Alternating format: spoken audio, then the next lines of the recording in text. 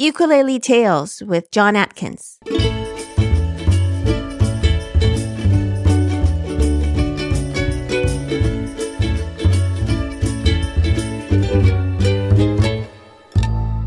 Hello, it's me, the ukulele teacher, aka John Atkins, of course. Well, it's great to be back here on the podcast, and I'm so grateful to all of you for checking out that Cynthia Lynn episode last time.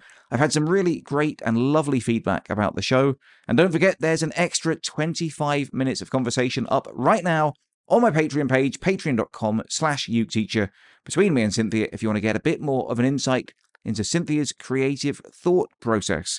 It's really interesting stuff, and as I think I said last time, you do get a bit more of a look at the real Cynthia Lynn, so it's well worth a listen if you enjoyed that episode. This week, though, is something very different, and for me and Percy at least, something very exciting too.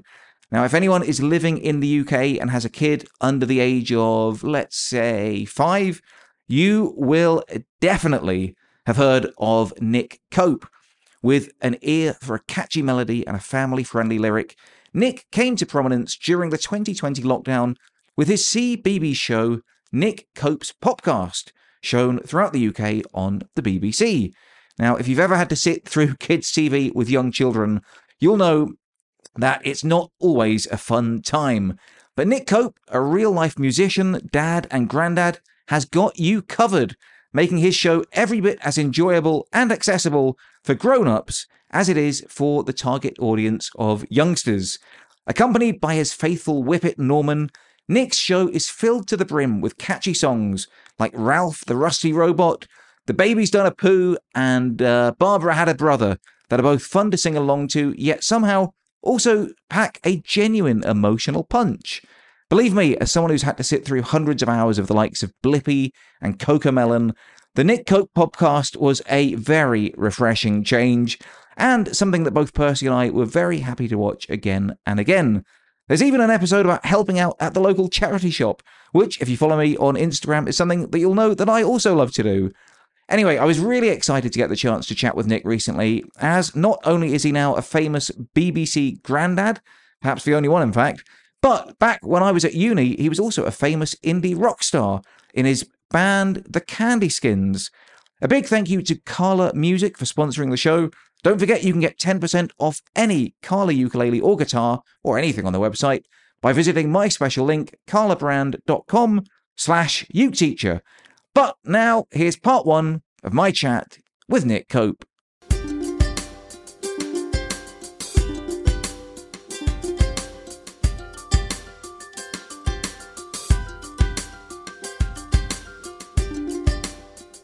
I know you're in the middle of a big tour at the moment. How's it going? Well, the way we do it, because people say, "Oh, good luck with the tour," but I mean, we just pick gigs when we can, really, because obviously, playing for families, we can only play at weekends or half terms and holidays, so we have to sort of do. I mean, even if you did every weekend, that's only sort of like 52 dates, but sometimes we do 2 shows in a day, so we can get around a little bit. But I mean, that's the idea, is just to get as many gigs as we can and keep sort of entertaining people over the weekends and the holidays, really. Amazing. I mean, you've got gigs lined up until sort of September next year or something, so you must be doing something right. Yeah, well, they seem to be coming in now. I mean, yeah, it's really helped having the TV show. I mean, because I used to play festivals and play concerts up and down the country, but you'd sort of get in touch with them, say, could we come and play at your theatre? And then they just wouldn't return your call. So it seems to be there's a lot of power in the BBC. It seems like it, yeah. Well, in fact, some of the listeners might not know, but this is by no means your first time on tour. You were in a band in the 1990s called the Candyskins. That's correct, yes. So what's it like touring again now as a solo act instead of part of a band?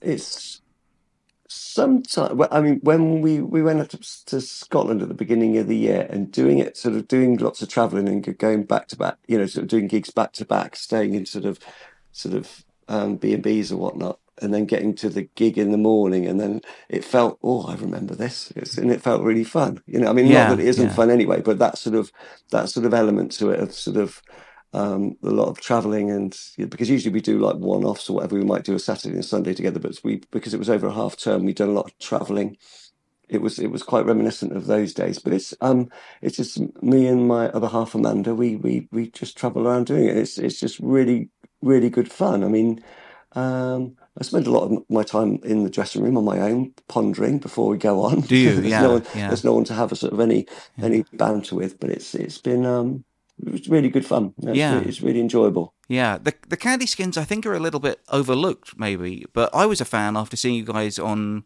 what was it? I think TFI Friday back in the day. Yeah, that was our big week of exposure. That was right. We had that. Well, basically we had I think we had a 10-year career where we started off in America, so we got American record deal. Yeah, Records, you had a couple of top 20s in the US, didn't you, at the beginning? In college radio, yeah. Okay. That was amazing. That was just such a laugh. That was really really good. But in doing that, we had sort of neglected getting a fan base back in our home country. So when we got back and things went a little bit pear shaped, we didn't really have an audience. So we had to sort of start up again in our hometown of Oxford by building up a fan base and then putting out more records and whatever. And so that sort of it all sort of came together for that one week. I remember we did some radio shows in London, and we put lots of singles out on that. It's the fourth album, I can't remember, to be honest with you. And we had the TFI Friday, which came up as well. We never quite made it onto Top of the Pops, which was a shame. Yeah, we never quite got there. But we had a top 30 hit.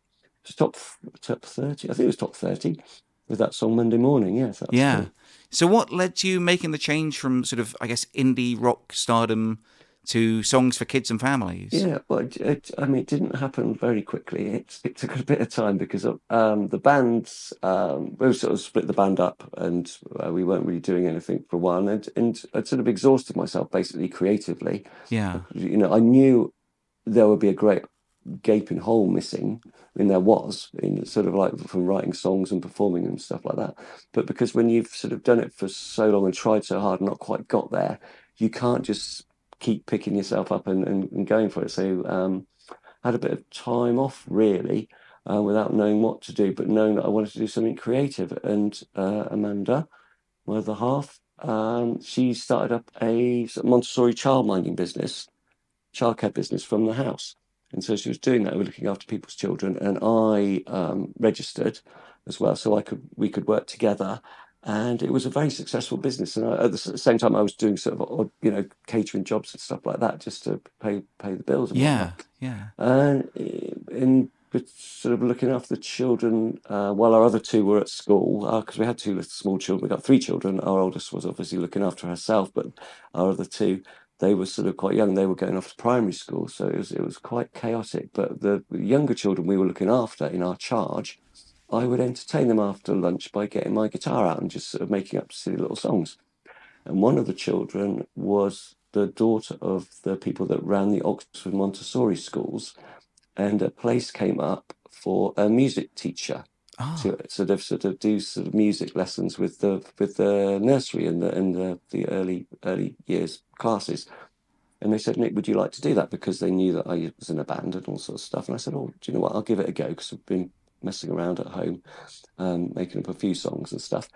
And that was the moment I thought, oh, this could get me back into making music and being creative and playing my guitar. And that was it. And that was over 10 years ago. And it just went from there. I started writing songs, and then putting on shows at local community centres. And word got around, and I'd sell CDs, and I started doing theatres, and then it's all gone from there, really. Yeah, well, that's amazing, so I guess you were sort of treading the boards for quite a while with those kid songs until the TV show came along. Right? Yeah. So how long did it sort of take between... how long did it take to get the TV show going then? Like 10 years or something? Right? Well, no, because that I was approached... It was over a period of time, sort of getting in contact with the various people that were involved in putting it all together, because there's a lovely guy called... Glenn Hayward, who got in touch with me because he was a fan of the Candyskins, because he was at university in Oxford back in the day, and he's been in bands and stuff, and he runs a digital design studio, an animation studio in Bath. So he got in touch with me on on Facebook because he'd seen the animations that I was doing when my son Bert. We were putting out animations for my kids' songs. And he saw those. He said, "Oh, these are really great. And I loved your band. I used to come and see you and stuff like that." And he said, "Look, one day we'll try and get together. We'll try and work something out so we can like pitch a television show or some animations together and stuff because I really like what you're doing." So I thought, "Oh, that'd be good." And then he invited me to see his studio. I thought, "This is amazing. They're just doing all this amazing sort of animations and stuff." And I just thought, this is a million miles away from what I'm doing to be sort of in the company of these sort of animators and stuff. And then lo and behold, a year or so later, I think he got some free time and he said, "Look, I've got this idea. I've pitching it to the Terrific Television, who are an amazing children's TV production company, and they pooled resources, and we all got together, the three parties, to discuss how we could sort of formulate a idea for a television program incorporating the songs and me and my dog Norman, and my grandson Remy at the time. This is before Alva, our granddaughter, came along. And then they went off pitching it to the BBC, and then that goes through the sort of, it's like the World Cup, really. You get through to the next round, and then so you get through to the next round, and then you have to repitch, and then sort of like they sort of say, "Oh, could you tweak this, or is that something like that?" And by the end of it, I thought, this is going really well. We're getting, it was like almost to the penultimate one, and I thought, the thing that's going to let this down is because I'm just some old fella playing. I don't really fit the sort of the remit for a CBeebies presenter. I don't sort of. I'm not sort of. I'm. It's just the way that I am. You can hear me talking now. It's sort of a bit sort of droll and sort of downbeat. And I thought, well, they're never going to go for that. But apparently they loved the fact that I was a granddad, and that was one of the selling points, as well as having a whippet called Norman. So and then that was it. And then we got the commission.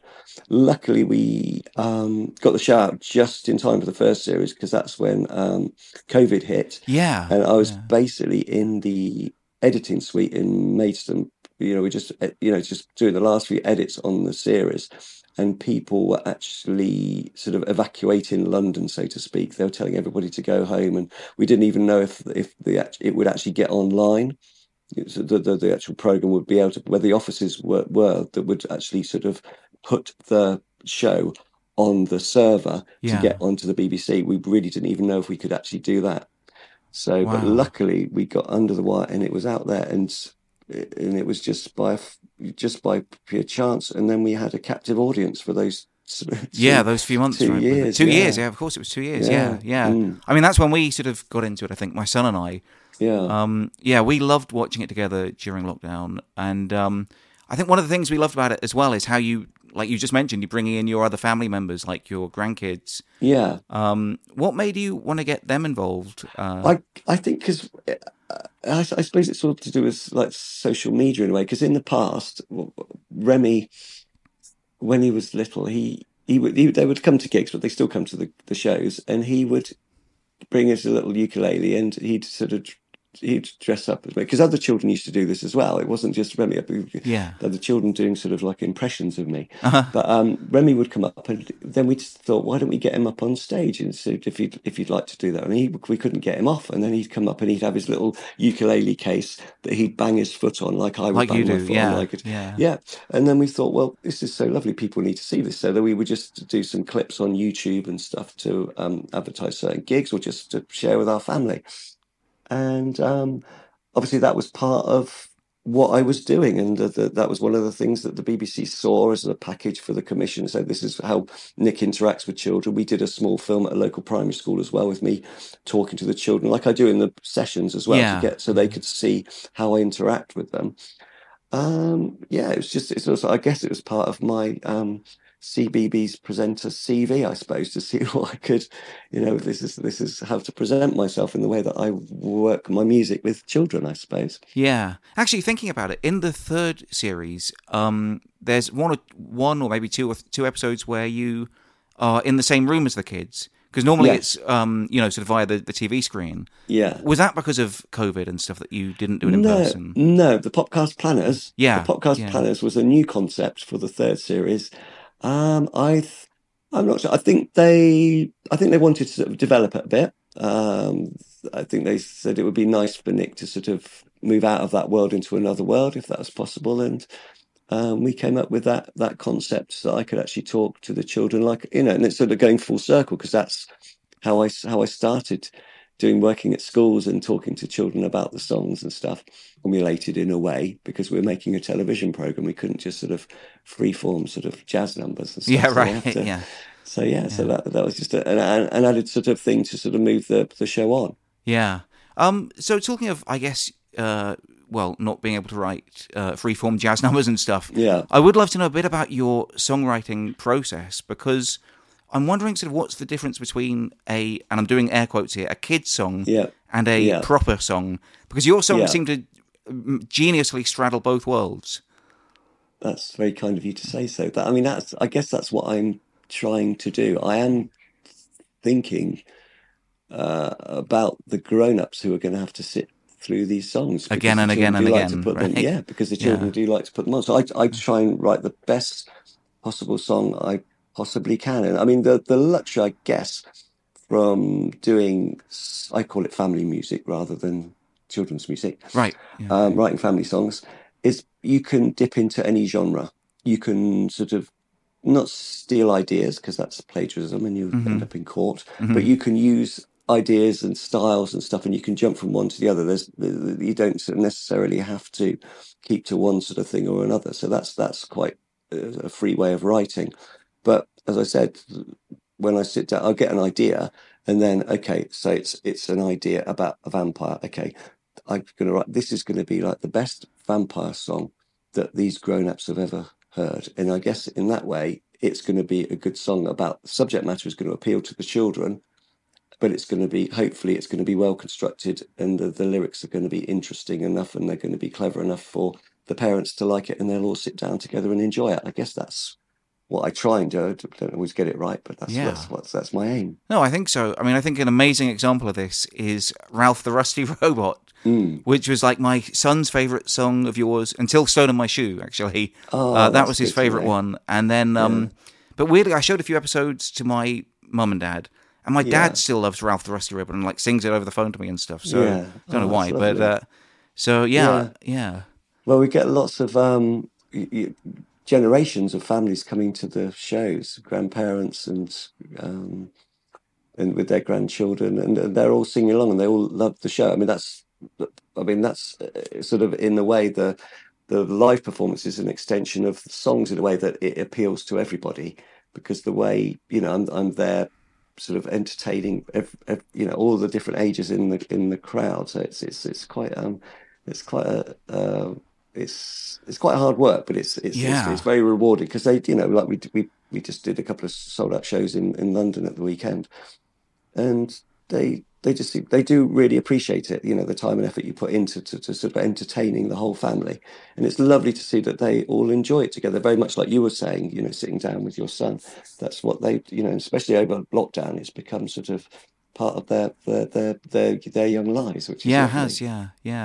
I can imagine what you're saying. I mean, I've played ukulele a few times at my son's nursery to sort of 10 kids or 12 kids, and it's like a blast. But I saw you at Bristol last year, and there were sort of hundreds of little kids, and it seemed like a tough gig, like a really tough gig, you know. Was this at the Redgrave Theatre? Yeah. That was a fun old show. Yeah, I mean, it is. You have to just keep going. I mean, it depends. There's a lot of factors. It's because we have to, you know, we were talking earlier on about going on tour and stuff. It's we have to pick the right sort of venue, and the Redgrave Theatre is a lovely theatre.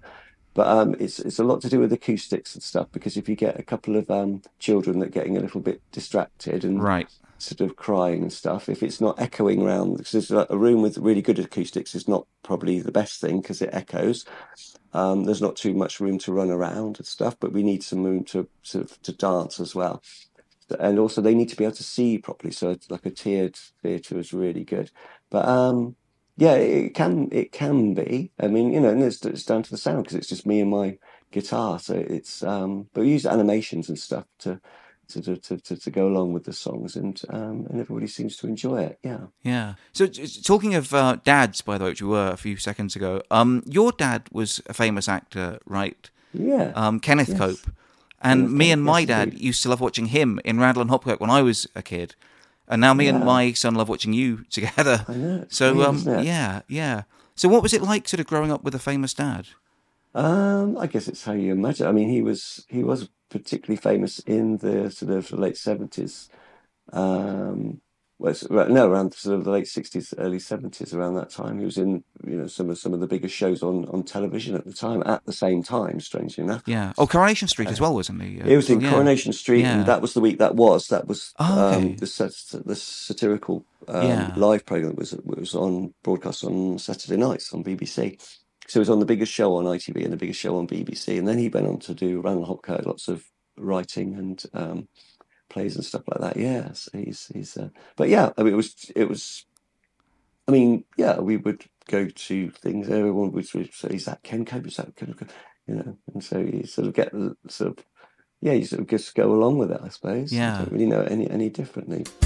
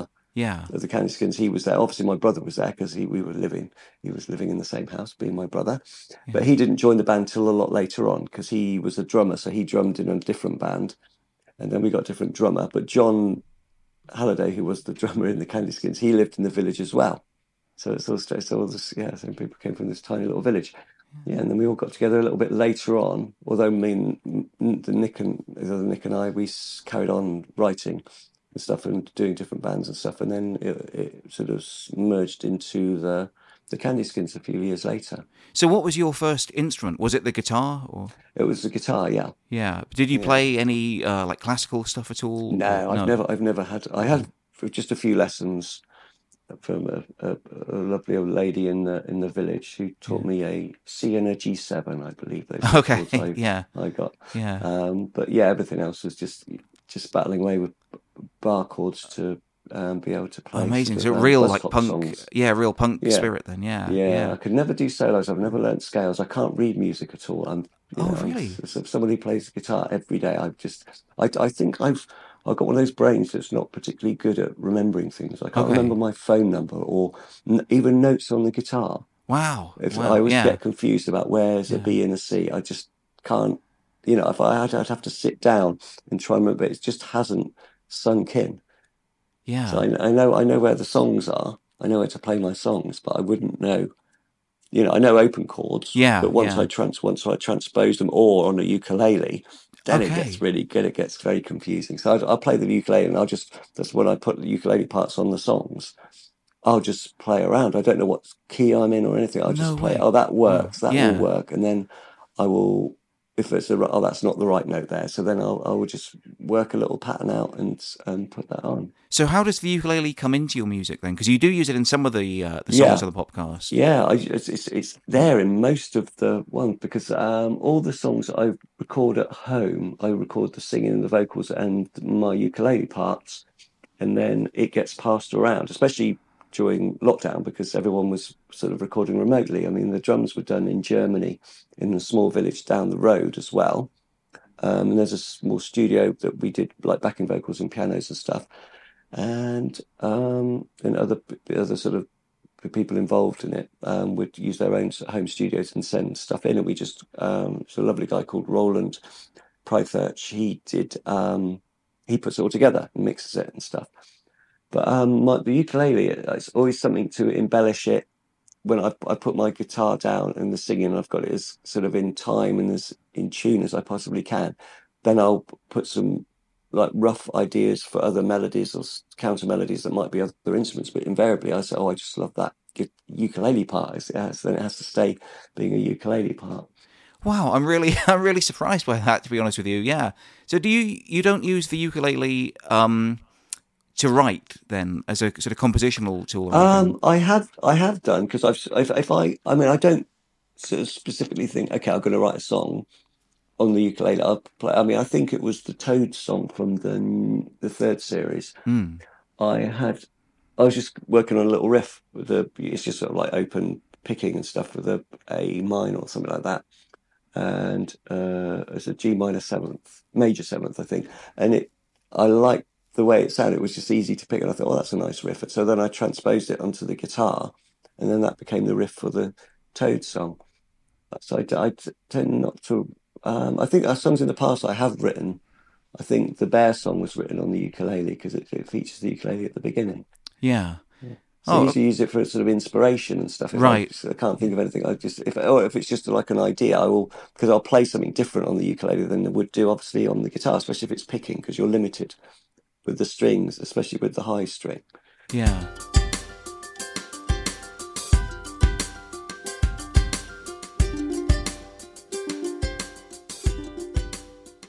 I'm just really curious about the guitar that you use because I was sort of Googling what guitar does Nick Cope play, and nothing was coming up. And then I was like zooming into these pictures. I was like, have you like sanded off the name or something? No, that's for the BBC. You're not allowed to sort of put branding on, unfortunately. I thought it might be something like that. Okay. So again, off the record, then. It's no big deal. What it is, it's just on when it's on screen. They can't sort of be having anything branded. It's like you wouldn't have a T-shirt with a label or shoes and stuff like that. It has to be it has to be sort of independent. No, that's a Collings that I use on the show, and that's what I use for most of my recording, which is sort of. Do you know Collings? I don't actually, but it sounds amazing. Yeah, it's American.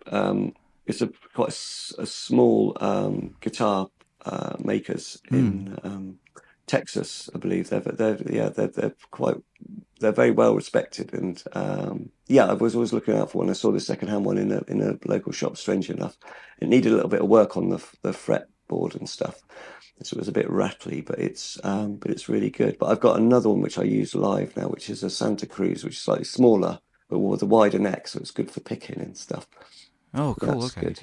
Yeah. I use that as well. And what about the ukuleles that you use? Well, I've accumulated lots of different ones right from the very beginning one, which I don't even think it's got a name on it, and that was my favourite one that I used to take to all the sessions. That was just like a little, a small little one, and then I got there's a guy that helps me with my guitars. I asked him to advise me on getting a decent one because I wanted one with a pickup in. So I got a Woodstock which is a concert ukulele, which is a pretty good make, and the pickup in it is okay, but it doesn't sound great when you plug it in. Yeah, they often don't. Always, I think. Yeah, because I saw Paul McCartney was playing his ukulele at Glastonbury last year. Was it? Yeah. And it sounded really good, but it had it mic'd. It had a mic on it that was stuck to the thing, which was to try and do something like that because it's such a lovely sound. But if you put it, if you've got a sort of a pickup in it and it's going through a big PA, it's just going to sound, it loses all its charm. For sure, yeah. And another one I got, so I bought. I mean,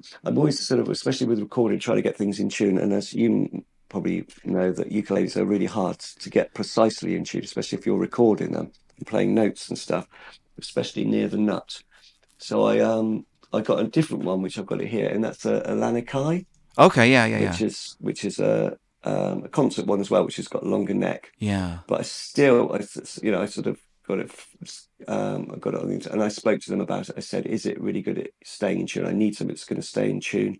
Once you put your fingers down on it, because I end up sort of tuning guitars and ukuleles to the note that I'm playing it on, almost to get it in tune. It's quite a chore. But what I found is because the nuts are always, because there's quite a distance between the nut and the fretboard, especially on the first fret. So I if I'm playing it in normal tuning, I will tune it down half a step and then put a capo on it, because then that capo, you've got less room for the string to go down. Does that make sense? Yeah, I think so. Okay, yeah. So when you're playing your open, when you like play whatever you might play, an F or something, the sort of the second string is going to go slightly sharp because you've got pressing it down. Yeah. So you sort of eradicate that to a certain degree. So there's a little tip there. Yeah, interesting. I'll give that a go. Actually, yeah. Oh, that's really cool. Okay. I think Lanikai was the first uke that I had. Lanikai concert. Annoyingly, I think I gave it away to somebody, which I sort of regret. A nice one actually. The Woodstock's a really nice one actually. It sounds really good.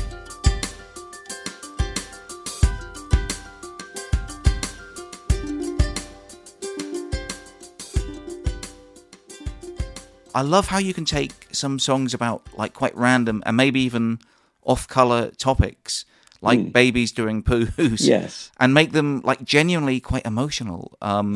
There's some very like sort of, I don't know, maybe I was just emotional being sort of a new dad and stuff, but there's some very like poignant stuff in your music. I wonder how you kind of get away with that sometimes. I think I've always trying to, I looking at some of your wonderful work on YouTube, and you're playing Yoshimi Battles the Robots by Flaming Lips. Yeah. And that is what I'm trying to do in a way. It's like the way that the Flaming Lips will sing about it, but it gets you emotionally because of the chord changes and the melodies and stuff. That's all I'll try and do. So even if it's a song about babies doing a poo, I will try and get those notes or the melody or the whatever the feel of the song that you'll go, oh, I love that bit. It doesn't necessarily have to be it doesn't necessarily have to be subject matter, because I feel they like melodies as well. It's like the Model by Kraftwerk, there's they do the keyboard bit. It's just wonderful. It's very very emotive. That I can't think of it off the top of my head, but the way that the notes change on that little keyboard riff that they have in there is really stirring and moving. I just try and do that, even if it's a song about pooing or whatever. Yeah, right. Well, I was going to say you go a bit near the knuckle sometimes. But at the Bristol show, you actually said that you had a song banned by the BBC. That was in so many ways. Yes, I mean, because I've been obviously writing to get enough songs for the two series back to back. So that's like 40 songs in about 2 years, which was it's quite tough, really, to be honest with you. But so it was a song. In a way, it was sort of it was a sort of like song along the lines of Babies Don't Poo. It was about a song about which one was it? Oh no, that was that one. Was it about like having baby? Where do babies come from? Where do babies come from? That was it. I was thinking about a different one. They thought they really liked the song, but they couldn't use it because they would get complaints. It's not that they're stuffy in any way. They've just got to be careful about what they put out because they don't want to offend anyone. That's quite, it's completely understandable. That's what they do because there's lots of people with different views out there. And you have to sort of play it carefully now and again. But it's amazing the stuff that they have. The subject matter of the songs, like, the Babies done a part. I thought, well, they're not going to do that. Or there's the burp in the dinosaur song. Are they going to let us do that? And yeah. It was, we were free to do all those sorts of things, which was amazing. Yeah, so that was really cool. So, you take the rough with the smooth, although I did really want that song to be in it because I thought, I thought the song worked really well. Are you going to put it out on YouTube or anything? Or? Hopefully, I will put it out at some point. Yeah, definitely cool. When I get a moment. Cool. Is there anything else you wanted to mention, by the way, just that I haven't asked about or anything? I don't think so. No, that if anybody wants to come to the shows, just have a look on the website and they'll see all the events that are coming up, and I hope to see people out and about, and hopefully we'll get the new songs, the new podcast songs. Online at some point as well. That'll be really, really cool to get that out there so people can take those on their travels. Yeah. And that's cool. it. Amazing. Okay, Nick, well, thank you so much. I really appreciate you taking the time to chat with us. Yeah. Absolute pleasure. It's been lovely chatting to you.